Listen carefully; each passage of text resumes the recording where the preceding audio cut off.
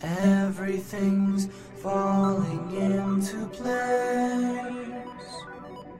I'm right where I should be. We grow out of this world in exactly the same way that the apples grow on the apple tree. The tides of life won't let me here. What's the meaning of the universe? What's the meaning of a flea? It's just there. That's it. And your own meaning is that you're there. And that's why I'm not scared. The destiny of the species is unfolding with the logic of a dream. I know the answer will appear. Please.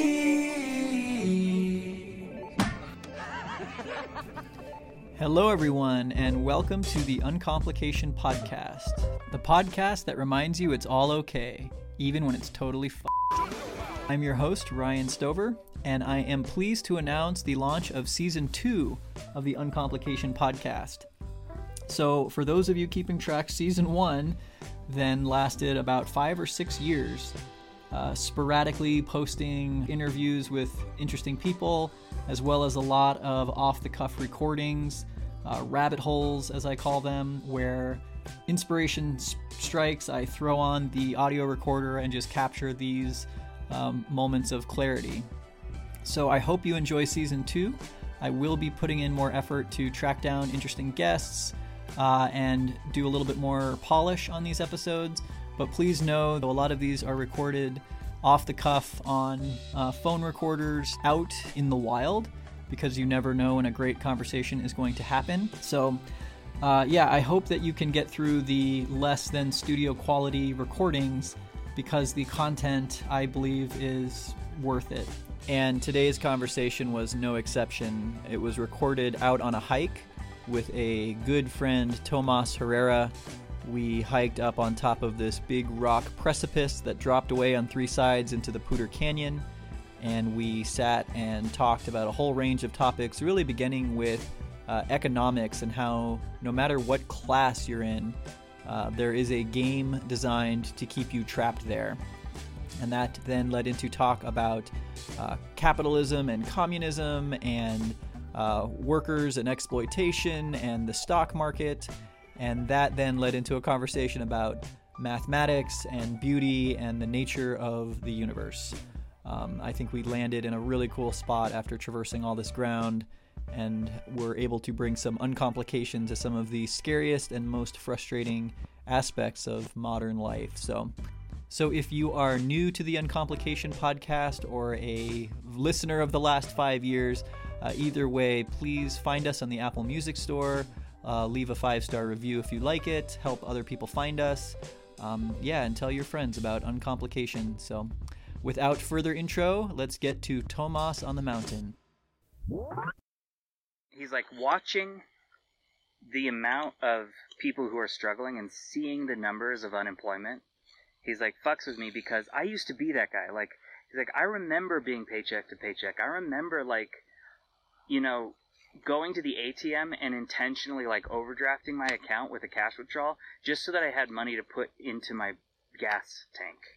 He's like, I remember being broke as fuck. And this year I'm going to make $400,000. And I still feel scared. He's like, I don't own a house. I don't really have any retirement. He's like, everything that I'm saving is so that I can maybe be able to put 20% down on a $500,000 home that's a starter home. Yeah. And You still renting? Mm-hmm. Wow. And talk about rent, I don't know where it is now, but 3 or 4 years ago when I visited, the house he was renting, decent sized house, like 2-car garage, 3 bedroom, or maybe 4, nice big kitchen and living room. He's got 3 kids, so it's enough house for him in Santa Clarita. $9,000 a month. What? Yeah. And I'm just like, what the fuck?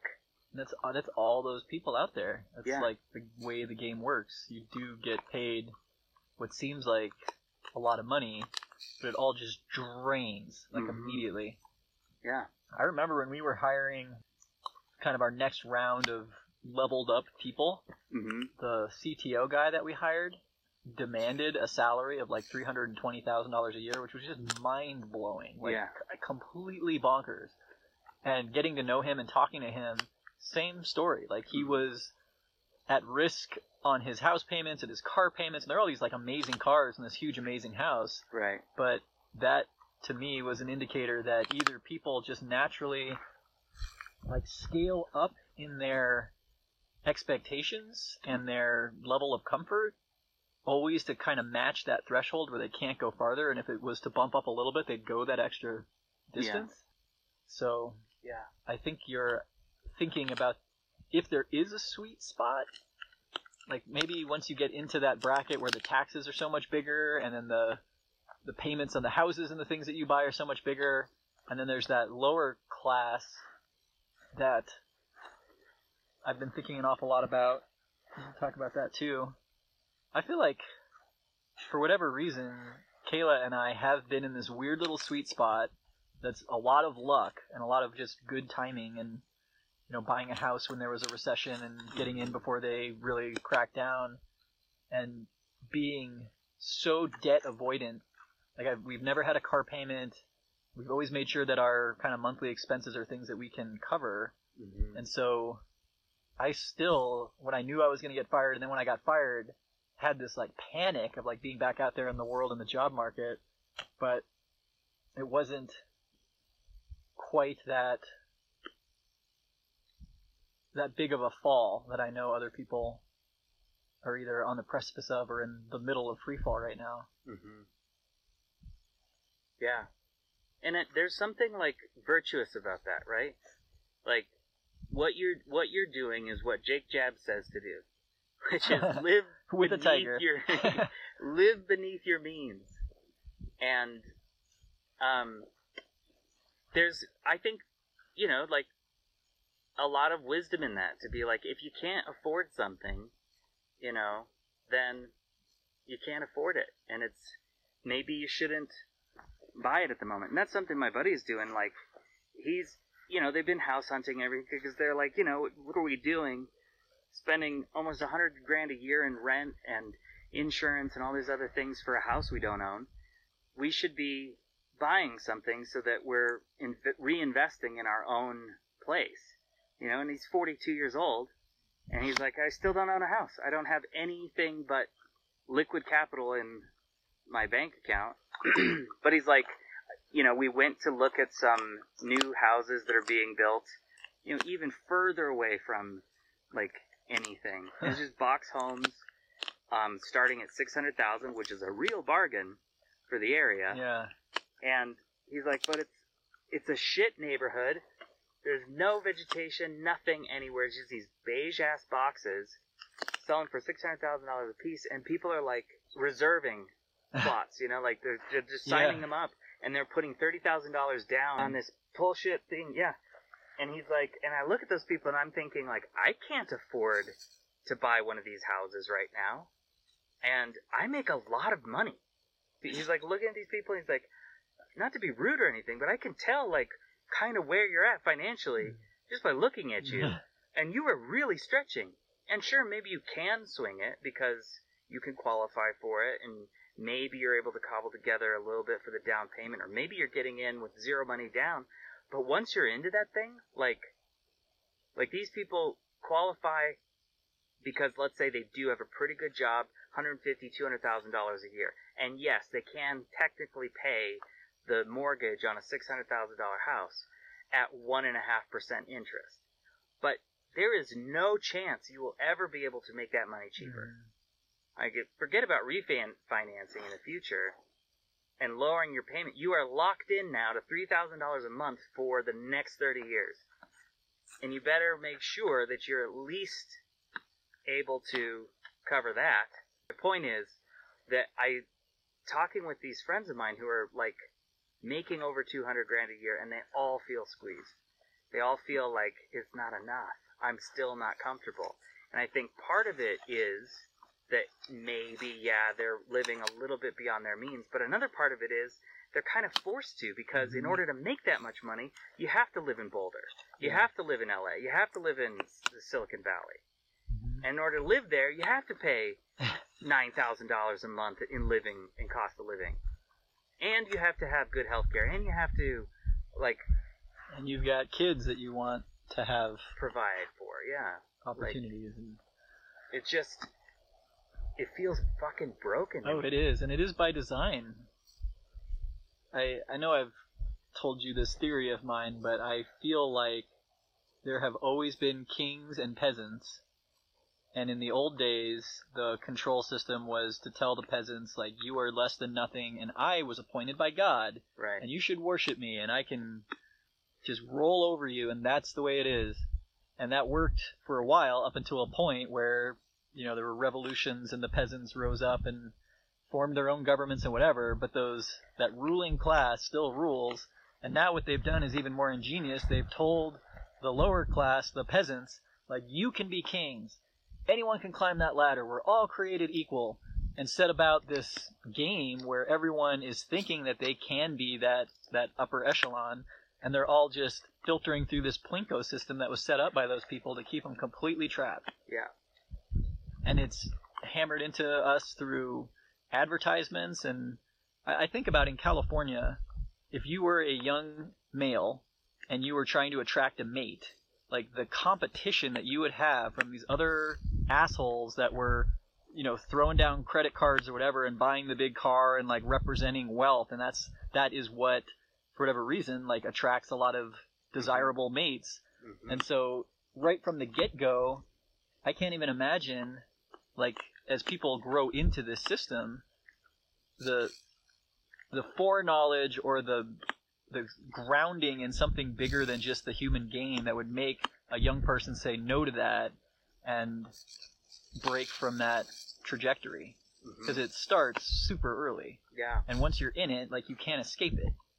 Yeah, and it's true. Like, there is this indoctrination into this system that, I mean, I feel it too, like, and I'm sure you remember this, right? Like, it starts so young, like, when you're a child, to be told, like, you're special, and you're destined to do great things.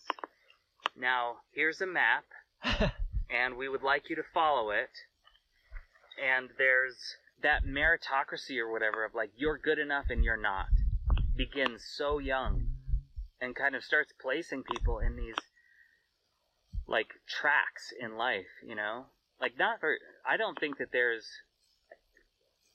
in theory, anything wrong with how the system is envisioned. It's just that it has become corrupted because the system relies on, like, everyone kind of having this exact same behavioral model of doing things for it not to get fucking pear-shaped. Yeah, I think to your point about the kings, like, that we traded the kingdom of England for the kingdom of Facebook, Google, Amazon, Microsoft, Walmart, McDonald's, Oracle. Like, all of America is now the land of 1,000 kingdoms. And all the serfs are the, like, coders and retail workers and accountants and whatnot. And then you have this also this strange, like, the church is Wall Street. It's no longer the Church of England. It's now, like, Wall Street. And then the fucking healthcare system, which... Oh, man. Healthcare and the criminal justice system are both, like, forms of torture and dungeons. So, in the last couple weeks, I've had this feeling like Calvin in a really funny comic strip where he was starting to see his dad's side of the argument, and so the whole comic strip was in cubism, and he's like trying to like run through the house, but like everything's flattened and you can see all sides of a chair, and he's like tripping over everything, and it's like, oh my gosh, too much perspective. And I feel like through this whole crazy election cycle, and then the riot at the Capitol, and with some of the friends that I kind of swap information with, and one friend in particular who seems like a closet Trumper, but he's really not, but he's more understanding of the perspective of those people, and so like sending me these articles that make so much sense, really breaking down the psyche of why the working class has been so left out of the game, as the U.S. economy has really shifted from factory work and mining and all that kind of stuff into this new paradigm.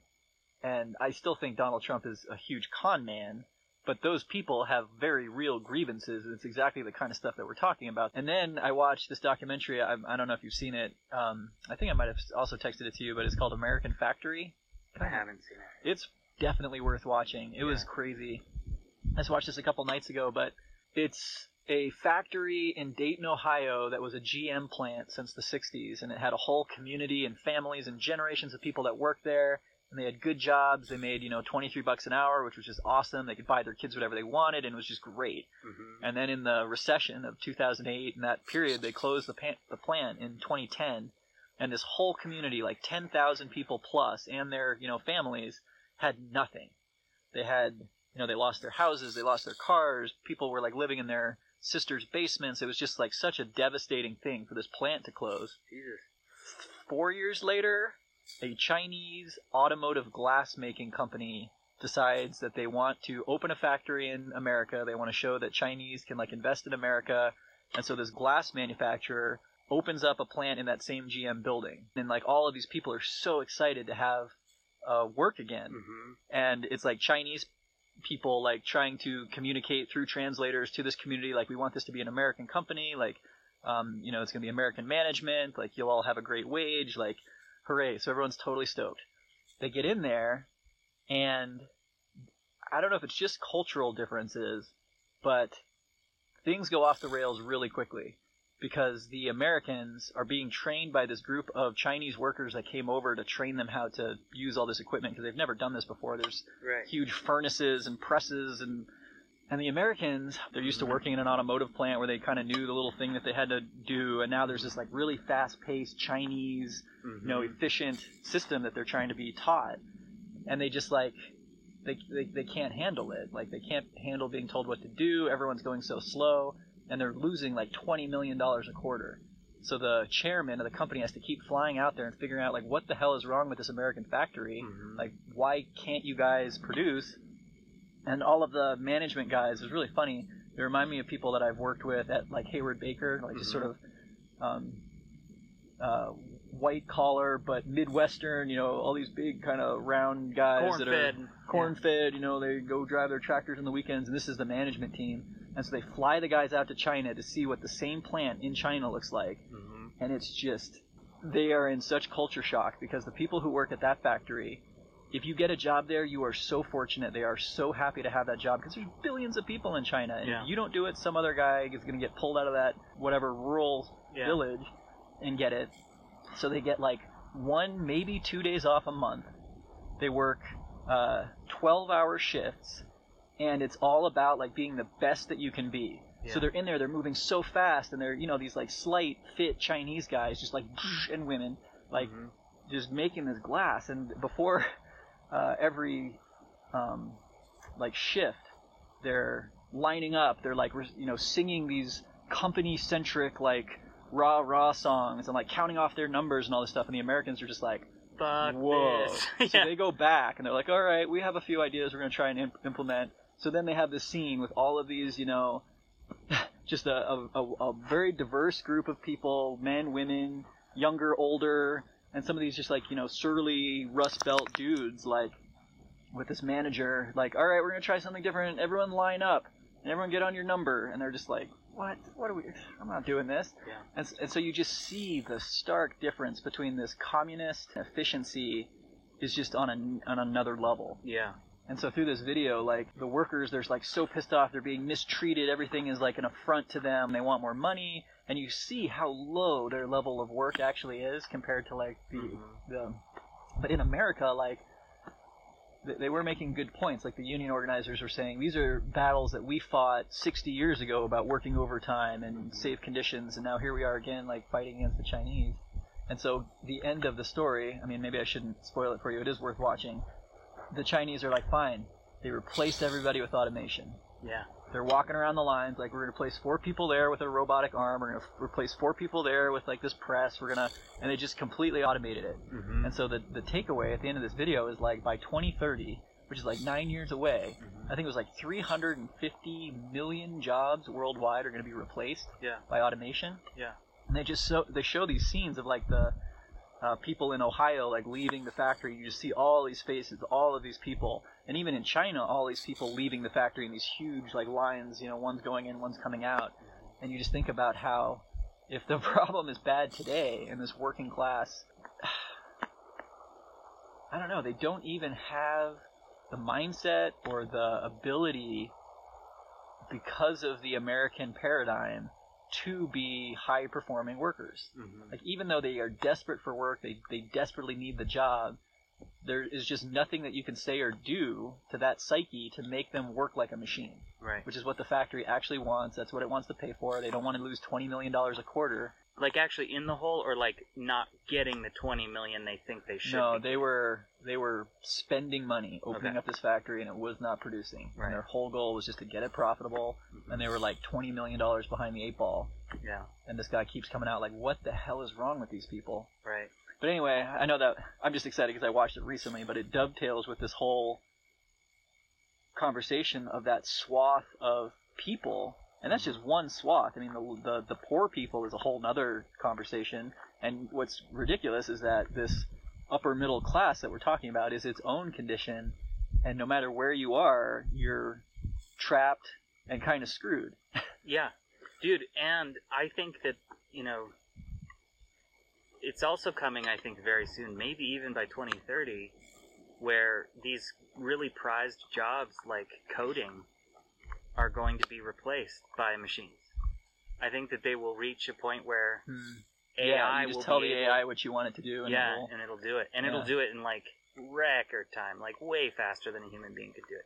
No one could type that fast. Well, I think that is the realization. If I were sitting at the top of this whole pile of human ferment, and I was that $1 trillion Bezos or whatever, $1 billion, I would be looking at all of these humans that have no point in existing whatsoever. Yeah. It's like having a farm of cattle, but you're only using, 5% of them. Yeah. And I would be thinking about, well, what's the next way to pare this thing down so that we at the top can continue to have all of it. All of it. Mm-hmm. And it makes sense. And like planetarily, I think that is one of the best things that could happen for planet Earth, is to just reduce the human population that is using so much energy, so many resources, which is a horrible thing to say, and I completely include myself in that swath of expendable. Well, and there's also, though, a problem with it. Like, if this is the dark side of capitalism here, like, kind of coming in a wave to take out humanity, then humanity goes away, and this then evaporates. Like, what are you making all this glass for? Like, who's gonna get it? Yeah. Like, at a certain point, like, you've got to find that balance. Otherwise, you have a bunch of shit you produced and no one to give it to or sell it to. Like, you've evaporated you've exploited the human spirit so much and taken away everything from them, that what you're producing to be then, like, reinvested in that stock of humanity you've depleted completely. So it's like a virus almost. And it's interesting hearing you talk about, like, the way that communist China operates, because capitalist Korea operates very similarly. And so both systems are kind of like merging into one, like, monolith of exploitation. I was going to say that word, yeah. It's really strange. It's a mind fuck to think about, because money is, like, so misunderstood, I think, by most people's minds. Like, the majority of people's minds, I don't think money makes sense. Even people who are in the business of money don't understand it. Case in point, these hedge funds are going out of business because GameStop got short squeezed. Did you hear about this? No. Holy shit. This is, like, beautiful. GameStop? This is beautiful, like, I don't know what to call it, but maybe, like, financial terrorism. I don't know if this is, like, a humble brag or whatever, but I remember saying to Wild a couple years ago, like, I think that protests need to become, like, not so much marching in the street and that sort of thing, but, like, organized fucking with the system. But the GameStop short squeeze is so fucking hilarious. And this isn't the first time that this group has done it, but there's this Reddit subreddit called Wall Street Bets or something, or Reddit Bets. Huh. And what they do, their investment strategy is to identify what they think are like underperforming low-price stocks that are being shorted by the market, and then to invest heavily in those stocks to bring the value up. So, are you familiar with short selling at all? It's the weirdest fucking thing. I can't even believe it's legal. But basically, let's say you and I are clients of a brokerage house owned by Luna. And Luna is like a broker in this brokerage house. We're both clients. And you own stock in Jacket Co. You own 100 stocks in Jacket Co. at $10 a piece.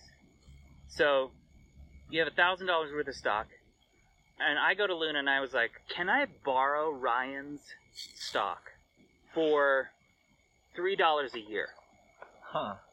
And all of that money will go to both you and Ryan. So you take $1 and he gets $2. And Luna's like, sure, you can borrow it. What are you going to do with it? And I'm like, I'm going to sell it. And he's like, what? But what if Ryan wants to sell his stock? It's like, I'll pay him back. I'll give it back to him.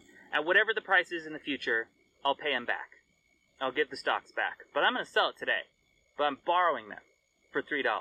That's okay. So I borrow your stock, which is worth $1,000, for $3.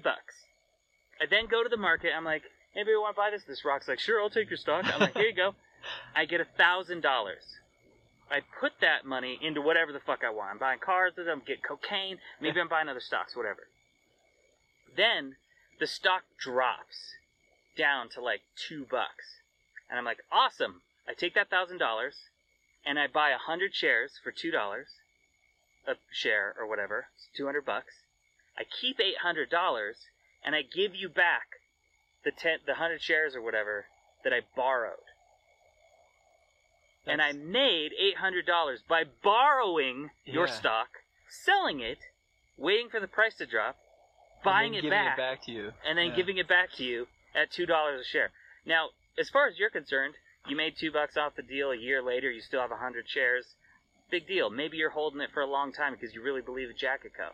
Me, I'm a piece of shit who's just trying to make a buck.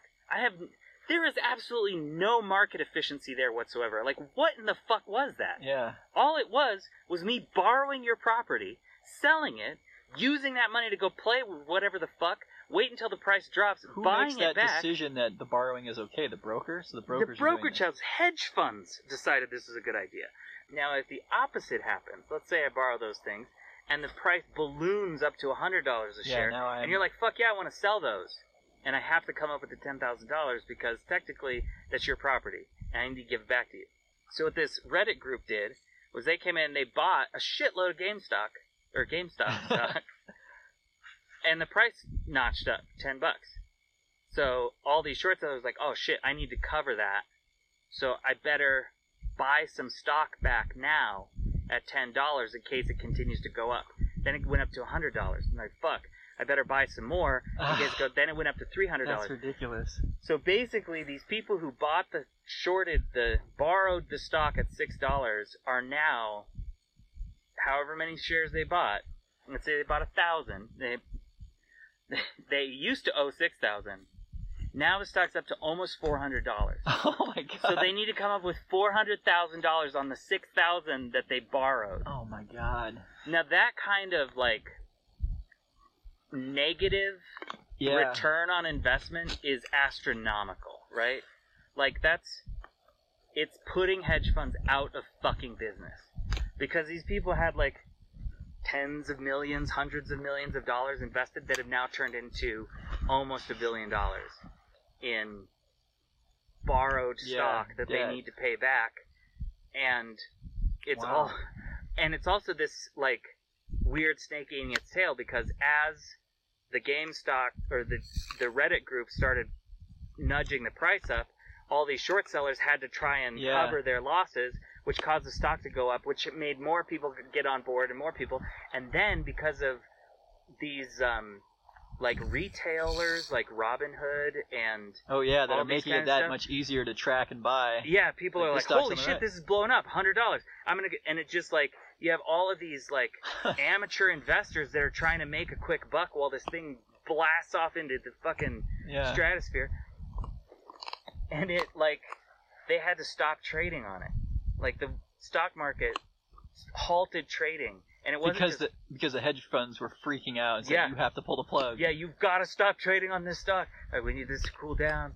Huh. It went from $6 a couple months ago to almost $400 today. Like in less than 2 months, it grew 6,000% or something crazy. And I can't help but feel a little bit of like Schadenfreude for this. Yeah. For these fucks that have been participating in this corrupt practice of like where the fuck else in the world, like if I was like, can I borrow your Subaru? And then sell it. I'm gonna sell it, and then I'm gonna wait a year when the price goes down and buy another Subaru and give it back to you and be like, thank you very much. And I'm not even gonna buy your Subaru from you. I'm gonna borrow it and then sell it. Where the fuck else in the world can you do that grift? Except for Wall Street. Yeah, and that's what their whole job is finding these little loopholes and these little ways to leverage the logic in their favor. Dude, I watched a video on how if you could trick a bank to say like, I want to borrow or I want to invest $100 in your bank for 8 years at the square root of -1 interest. But I want the amortization clock, I want it to be set at 12-month intervals. So at the end of 1 year, I will have $100 in real money in your bank, and I will have $100 of imaginary money in your bank. And then at the end of year 2, I will have $0 in your bank and $200 of imaginary money in your bank. And at the end of year 3, I will have -$100 in your bank and -$400 imaginary dollars in your bank. And at the end of year 4, I will have, and basically it does this like bizarre flip where year 5, I now have my $100 again, and I have -$1,600 imaginary.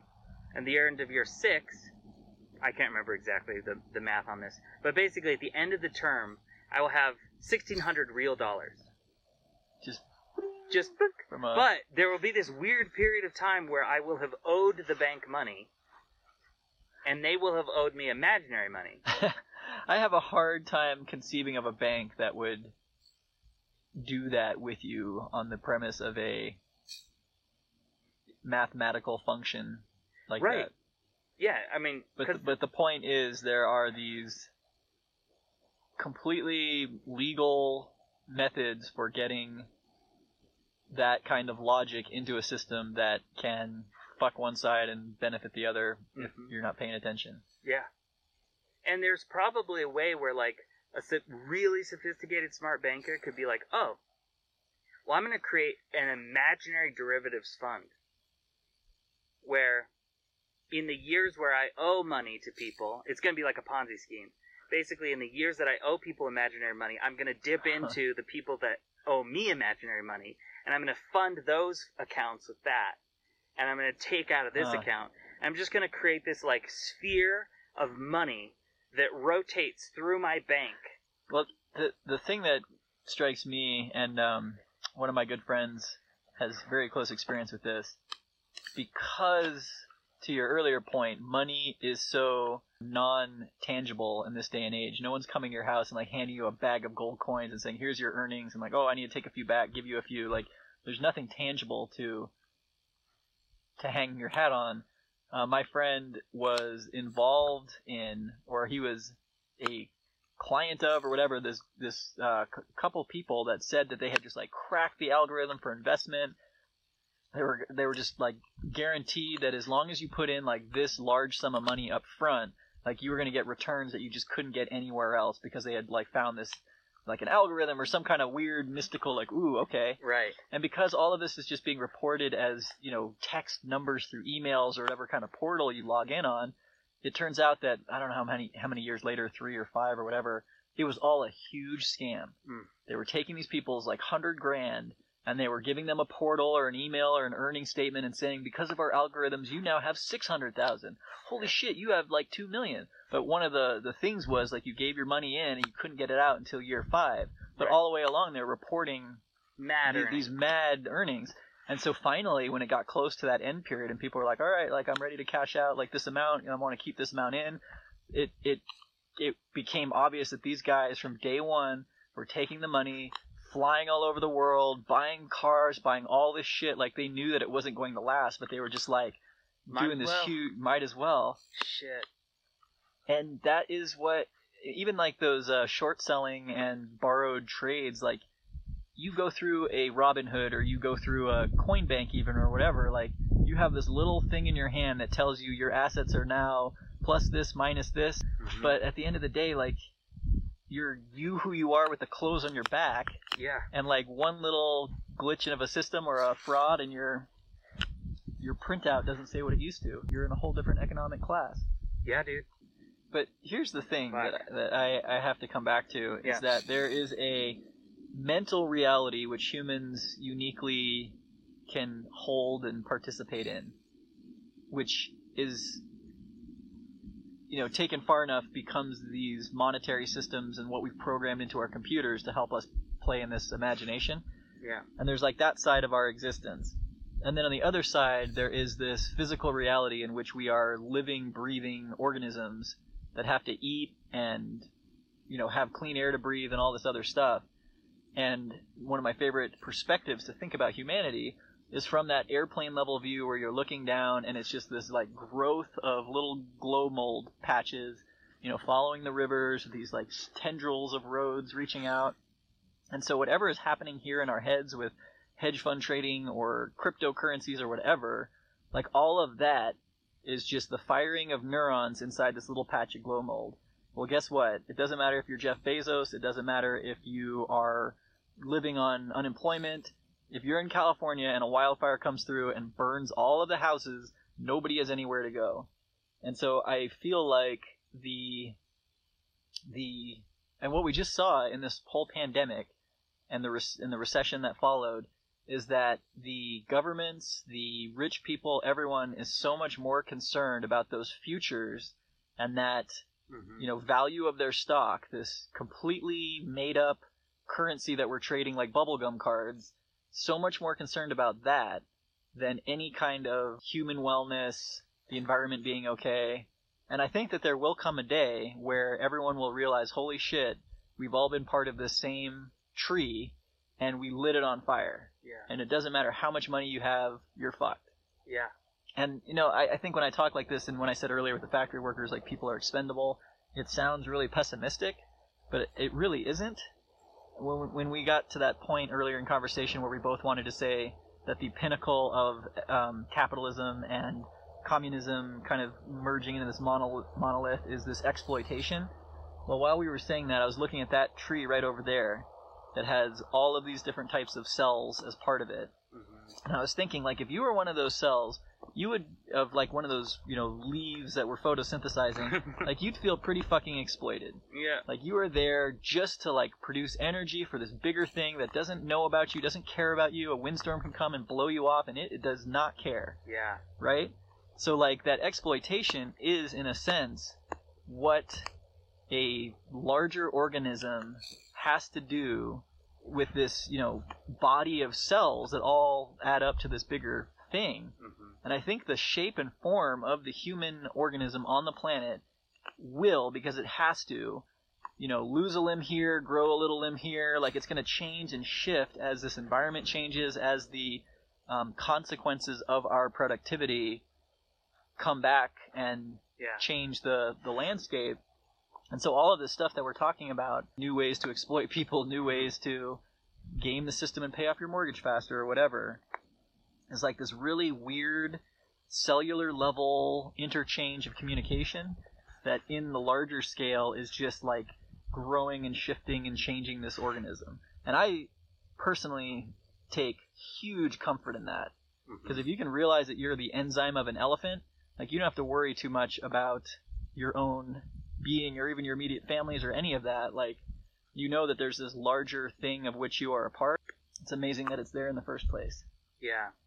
I think that there's something like, I don't know, I go back and forth, but I like this Zen space because you use that statement, like if we were to get like to an airplane view or whatever, I've always thought of it like when we're in airplanes, that's like the great equalizer. Yeah. Like it doesn't matter if you're the trillionaire in first class or like the person that like got on stowed away in the luggage compartment. Yeah, stowed away in the luggage department, or got on the plane because you like won a prize and like this is like the best thing that's ever happened to you.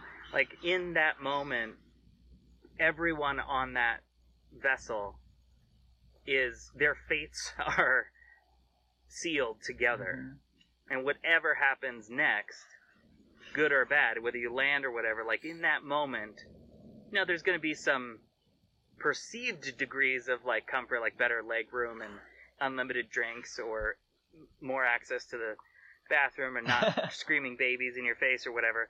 All of that might be, slightly different, but in the like, it's one of the most equalizing states, I think, is like being on a plane with other human beings, suspended in the air. And to take that idea and then bring it to the ground and say that's also the case, and then to bring that idea and pull it inward to the self and get to that Zen spot of like, all I have is this to take care of. And hopefully, and I'm starting to like believe this more and more because of some strange math that I've been learning about.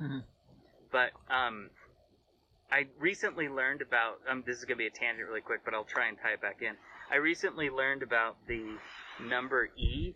It's an exponent function equal to 2.718 something, whatever. And so it's this mathematical constant similar to like pi. And e is used a lot in financial interest rates and things like that, because e remains this constant that expresses a magnitude or a type of growing that would happen, like compounding interest or whatever. And I came to learn about E because there's this equation that has been dubbed like the most beautiful equation in the world, and it's called Euler's identity. Or maybe it's Euler's equation, and then Euler's identity, you add 1 to it. Or Euler, I think is how you pronounce the name. But it's e to the power of I times pi. And that equals -1. And the shape that it makes on a graph is really cool, because e's here, and then you do this thing and it goes, and it creates a perfect half circle backwards onto itself, and it becomes -1. And it's this really crazy thing to think about, because great reversal. It's like it's a folding inward on itself. Now E doesn't do that by itself. E does that like you end up at like if E is 2.718 blah blah blah. You just took that raw number E and you powered it to I imaginary times pi. Basically what happens to E is it grows up and back onto itself and becomes -1. So E transforms into -1. If you add 1 to it, it becomes 0, right? It completely returns to nothing and everything, which is so fucking crazy. What's also super weird about it, and I didn't know this because I'm not a super math nerd, but it also is like, it's an equation that uses, I don't want to say all, but it uses like addition, subtraction, multiplication, division. It uses all those things. It uses factoring. It uses all these different mechanisms, are all embedded in it. It can be done very quickly, and you can do it actually by hand even. You don't even need like calculator. You just need to know how to do it. Now, if you know how to do it, that's one thing. It's sort of like knowing a magic spell or how to bake something. But you may not know exactly why this spell you're doing does the thing it's doing. So this person's like, I'm going to tell you why it's doing this. And I said, so first, I want you to consider E is a concept that is represented by this number. Let's think of E as an object. And that object does not change being its object from e to -1, it morphs or transforms into -1. And that's what all numbers in mathematics are, is operations that transform something into something else that can be represented by saying it now possesses these qualities. And that, like, completely changed my view of math, because for a long time I think of the number line as like 1 is a thing, 2 is a thing, 3 is a thing, 4 is a thing, but it's all the thing that is discretely identified as either being in the state of 1 or the state of 6 or the state of 4 or whatever, right? But it's all the thing. And early mathematicians could only conceive of the world in this one-dimensional line that went in one direction, 0 through to wherever. But some great mind came along and said, no, yeah, negatives exist, because if I transform along this line to 10, how do I get back to 3 unless negative exists? So there has to be a negative portion on the line in order to get me back to 3 from 6 or whatever. And people are like, wow. But then other people were like, but what if I want to multiply from here to here? How do I get from here to here instantaneously through multiplication? I have to somehow leave that one-dimensional line and go into an imaginary space and then land there. And how do I do that? I would have to go up or down. So they invent this new axis, a new dimension in the space of the mind to do it. And what multiplication does is that, yes, it creates this line, but that's even imaginary, because what's really happening when you multiply is like you're rotating this point here and this point here, and so the line rotates through space. So that you go whoop, where like start from here, pop up here, rotate, and now you're there. You've just like tunneled. Yeah, exactly. It's this weird tunneling, rotating thing, and this is all like blowing my mind. I'm thinking about all these different things, and then I remember this article I read by these mathematicians saying that they think they've figured out a way to solve a problem in astronomy, which shows this discrepancy when you look at the cosmic microwave background and you try to guess the age of the universe, or the size and the age and how much it's grown.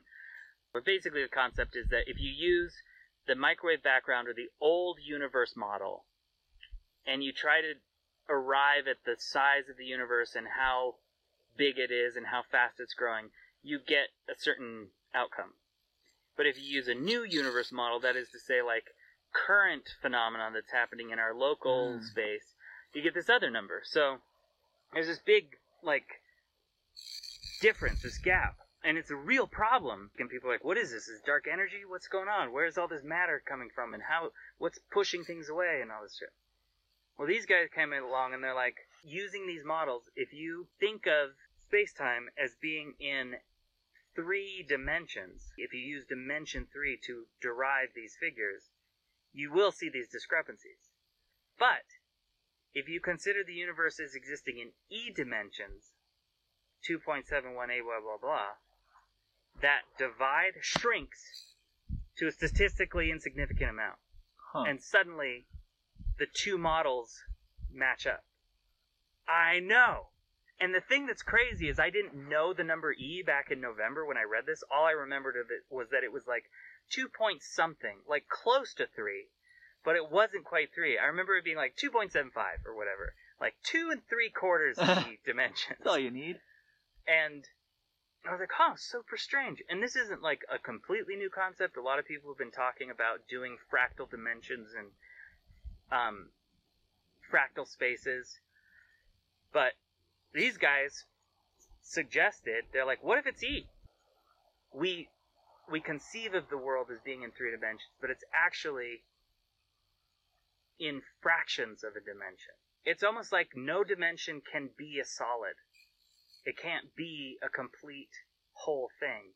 And so you could have this volume that appears to be a three-dimensional cube, but it's actually a 2 plus some change dimensional space with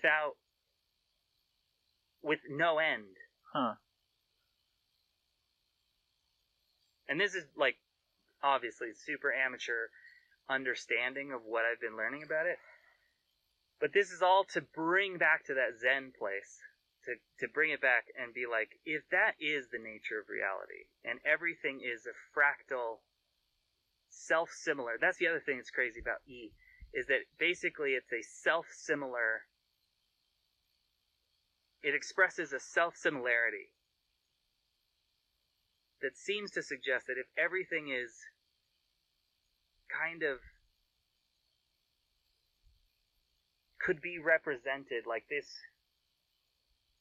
cool branches and everything, like this is a fractal representing, like you could probably calculate like some mathematical representation of, to express the shape that this bush makes, or this rock makes, and then see how that, like, they work together to make the shape of a mountain with the little branches and trees that pop out of it and everything, that, like, and that's what happens with CGI and computer modeling all the time, right? Is they use fractal geometry and they're like, represent something that's mountain-like. And then it's like, boop, it looks like a mountain. And it looks super random and chaotic, but there's probably, like, that could be represented mathematically by some equation to describe it.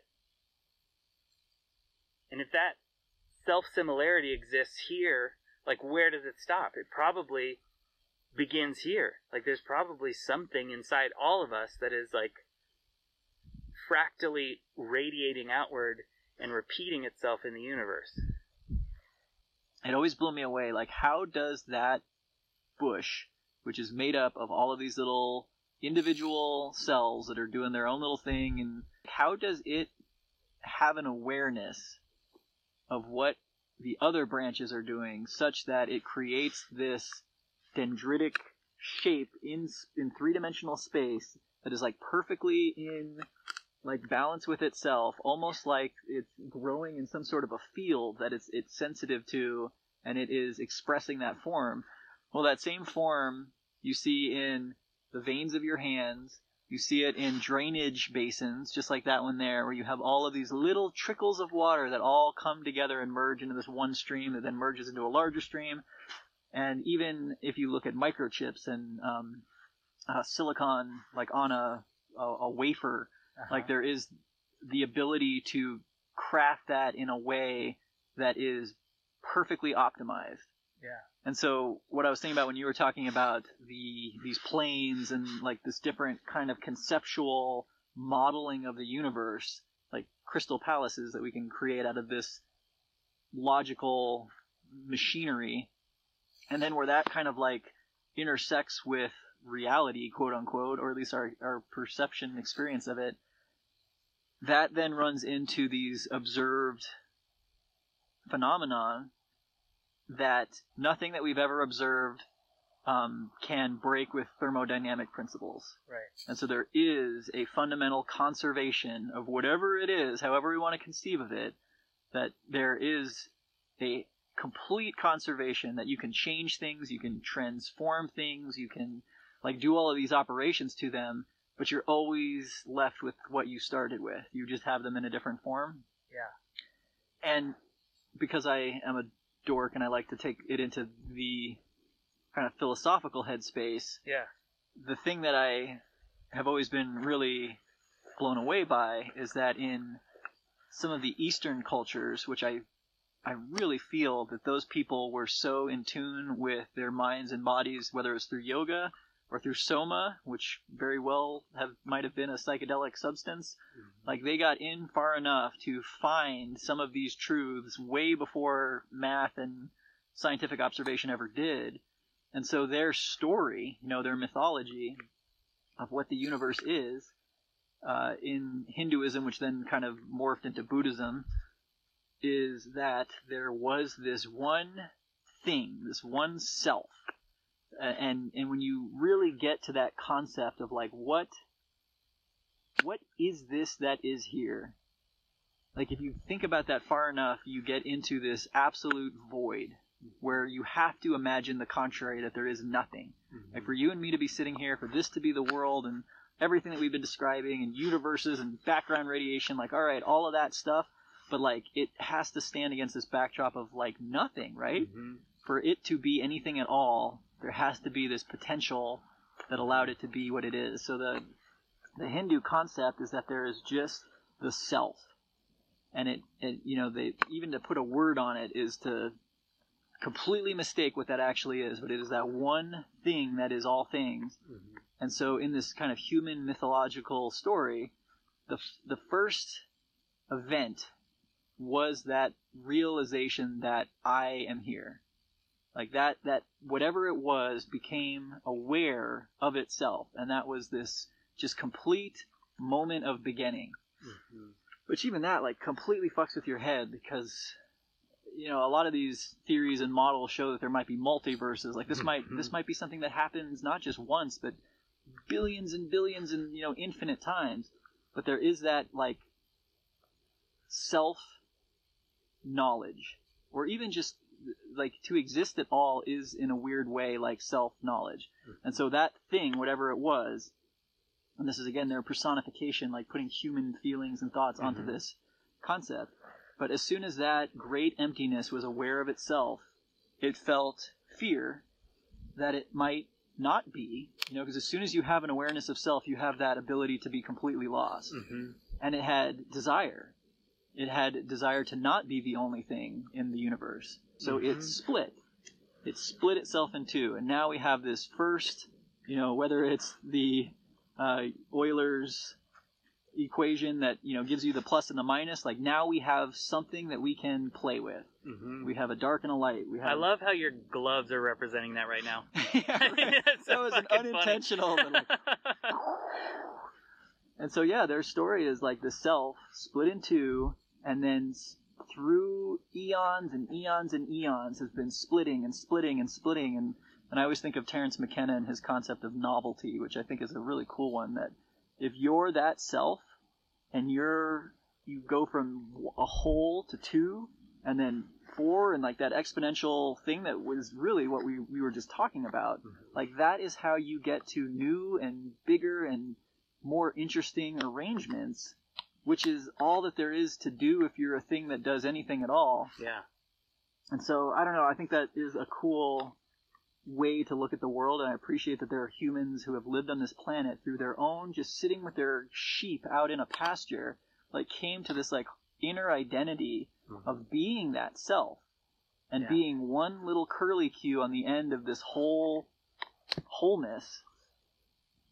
And when and if a human mind can grasp that identity, that understanding that it is not this separate thing, this separate set of equations, this separate whatever, like, we are that thing happening here and now. Yeah.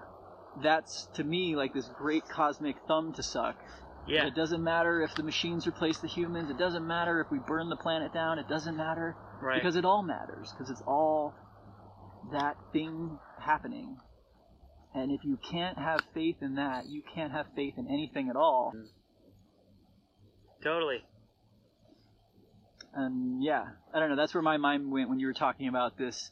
Because all of these equations, and I mean, phi is the same, where you're really just using a whole, and then you're doing these operators on that whole, and you get this like expression that goes out and has the ability to infinitely expand.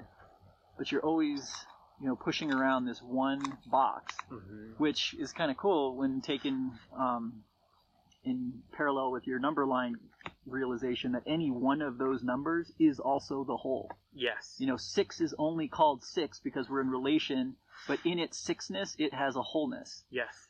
And so, yeah. Yeah. And that, like, to play devil's advocate on this self idea,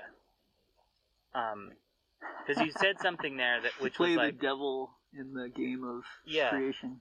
Like conceptually I'm totally on board. Conceptually, I have not yet. And to be clear, I'm not putting that forward as a fact. I just think it's interesting that outside of that construct of mathematics, humans are able to tell stories about identities that basically do the same thing. Right. And there's something that is imprinted in our beingness, I think, that is so obvious. Like, the first story I remember relating to or feeling, like, really fucking deeply moved by was The Wizard of Oz. And sure, you know, I was 3 or 4 maybe, I can't remember how old I was, but I remember it came on TV, and it was so fucking magical to me. Now, granted, there's a lot visually to a young human, that is really tasty about that film. Like, there's all of these complex textures and characters and songs, but if you take all of that away and you look at, like, what that story is about, it's the hero's journey for sure, but it is also that, like, you're gonna go through some shit only to come right back to yourself. Yeah. And your transformation, your journey or whatever, you were there the whole time, you know? Like, and I found that to be, like, I think on some level, that was really what, like, kind of, like, truly struck me. Even though I couldn't, like, you know, intellectualize it at the time or whatever.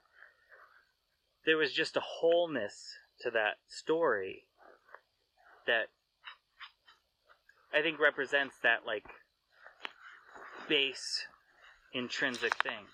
And if we do have any sort of memory in ourselves or in our being, and we really think about it, it's like, yeah, we started out as a single cell that split and grew into this thing. Yeah. So somehow that's, like, hardwired into us to come to that, to see that, to reach that revelation. But to say, like if you can come to that knowing, and then you say, it doesn't matter if the world burns down, was some language that you used, I think is true, but my devil's advocate part of it is like, but is that lazy? Is it the best we can do or is it just what we do? I mean, I can accept both, but there's a part of me that, like, thinks about, like, how the Tibetan monks are being just completely ran over by the Chinese government because they accept it. And they're like, oh, well, such is life. And I think, like, okay, but,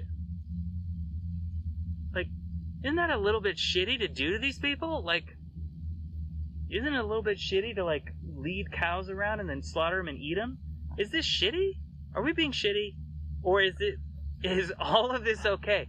And I can then get to the point where I'm like, yeah, you could just become super fucking dark and just decide that, like, become the world's best narcissist and just be like, none of this fucking matters, you dumb shits. I can be as mean as I want to be because that's just the way shit is.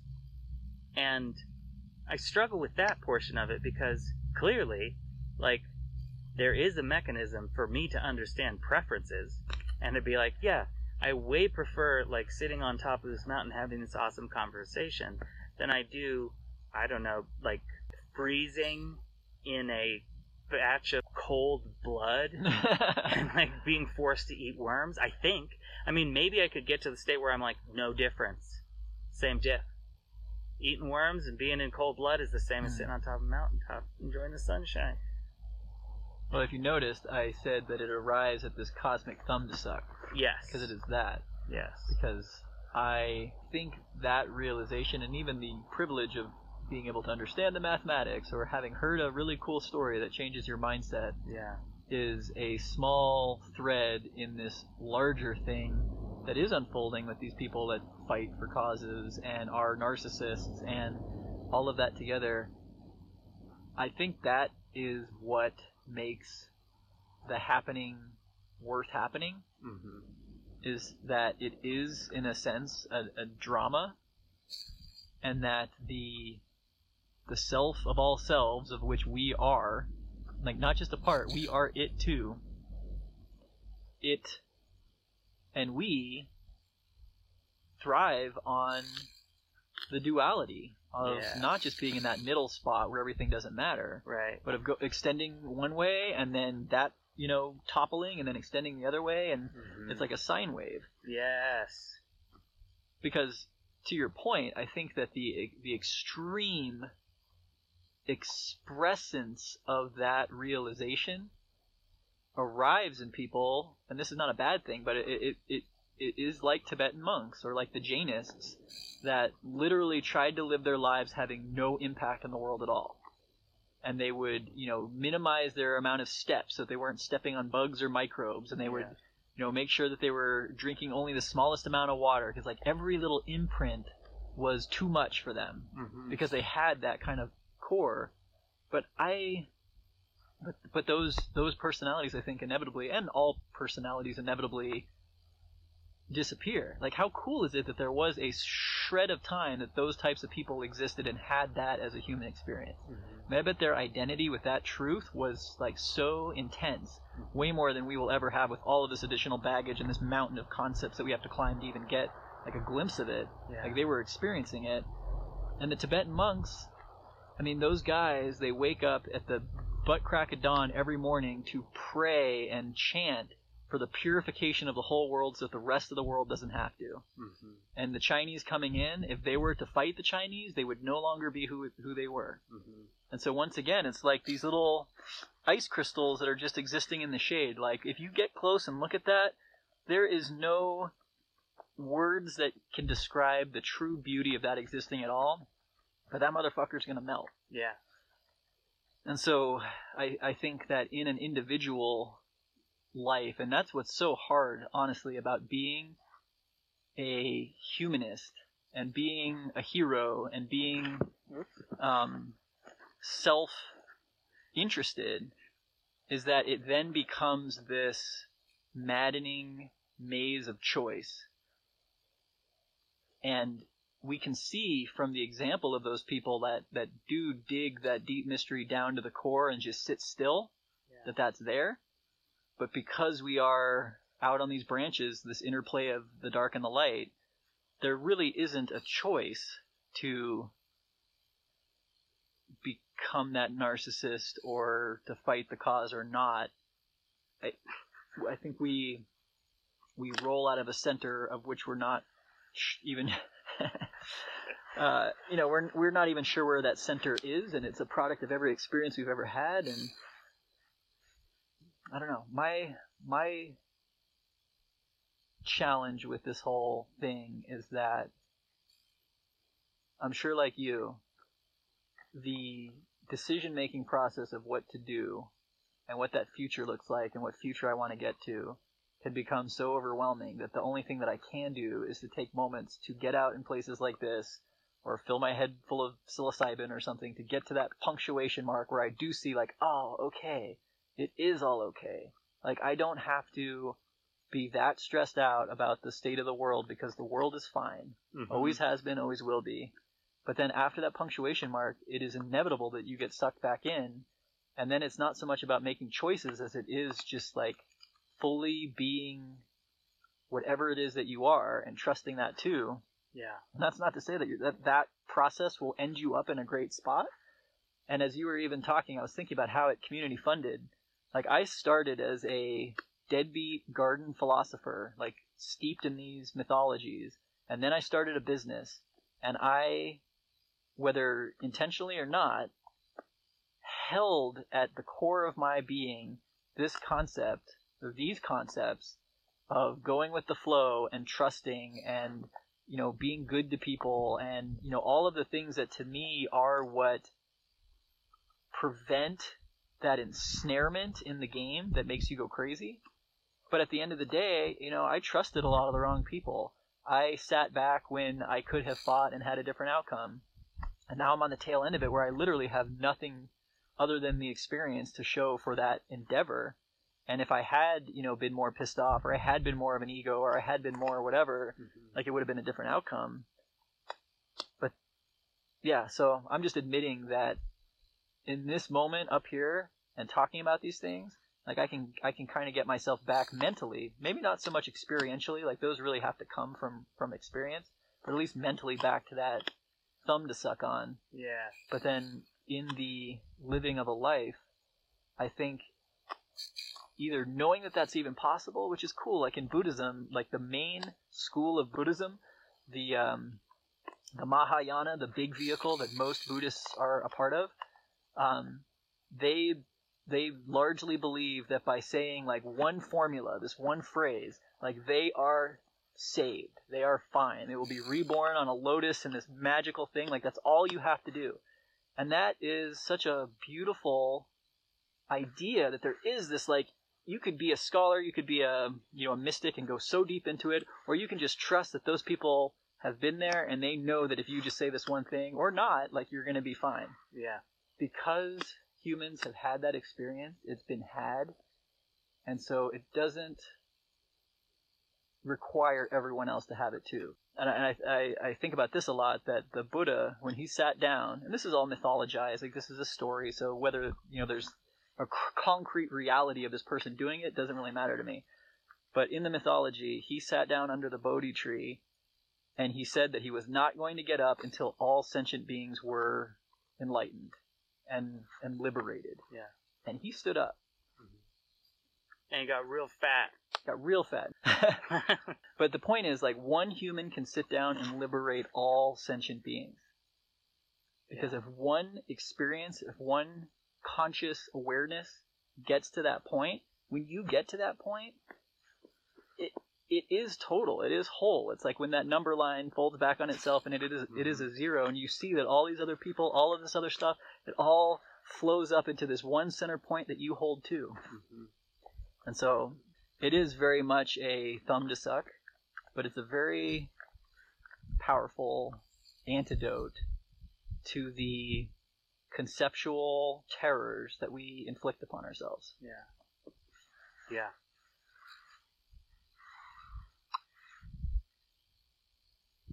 I find it funny, like, I just like how things happen sometimes. That I am missing a glove. Yours are just...